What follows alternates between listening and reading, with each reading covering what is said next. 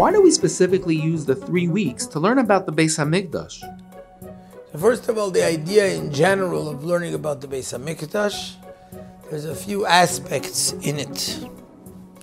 The one aspect is one that it says in Gemara, is Minalon Davidnon Zecher LeMikdash. How do we know that we make a remembrance, a commemoration for the Beis HaMikdash? The Gemara learns from a pasuk. It says, Tzion hi v'doiresh ein la. Tzion is one that there's no one who seeks her, and from there we see Michlal deboi drisha, that it's necessary to seek and to look out for Tzion, which means we have to remember it all the time. Part of remembering it is learning about it. In addition to that, there's a second reason, and the second reason is one that's brought in Rashi, in Tosfos Yom Tov, and in the Rambam, and that is by learning about the second Beis HaMikdash and learning about the measurements, etc. of the second Beis HaMikdash, we'll know, at least to an extent, how to build the third Beis HaMikdash when it comes time to build it. Like Rashi says in Yecheskel, so when the time comes, we should know how to build it, or like the Tosfos Yom Tov says, so that if it comes at the time, Mashiach may come right now, and there's not going to be anybody ready to build it if we didn't learn about it.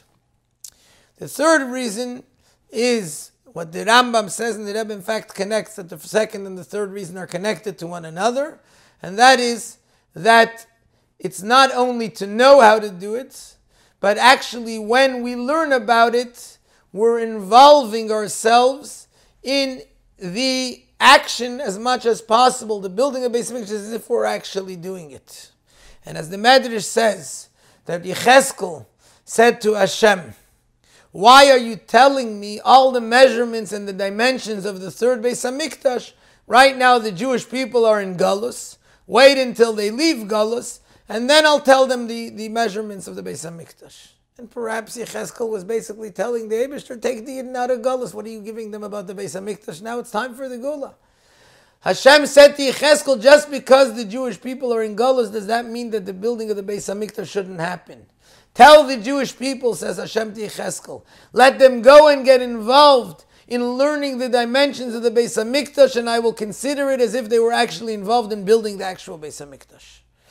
Therefore, the Rebbe says, at a time when we're mourning the Beis HaMikdash is the strongest time to be involved in doing what we can to build it, and therefore we have to learn about building it so that it should be considered as if we're actually involved in building it. What better time is there for that than Bein HaMitzarim, the time when we're commemorating the destruction of the Beis HaMikdash?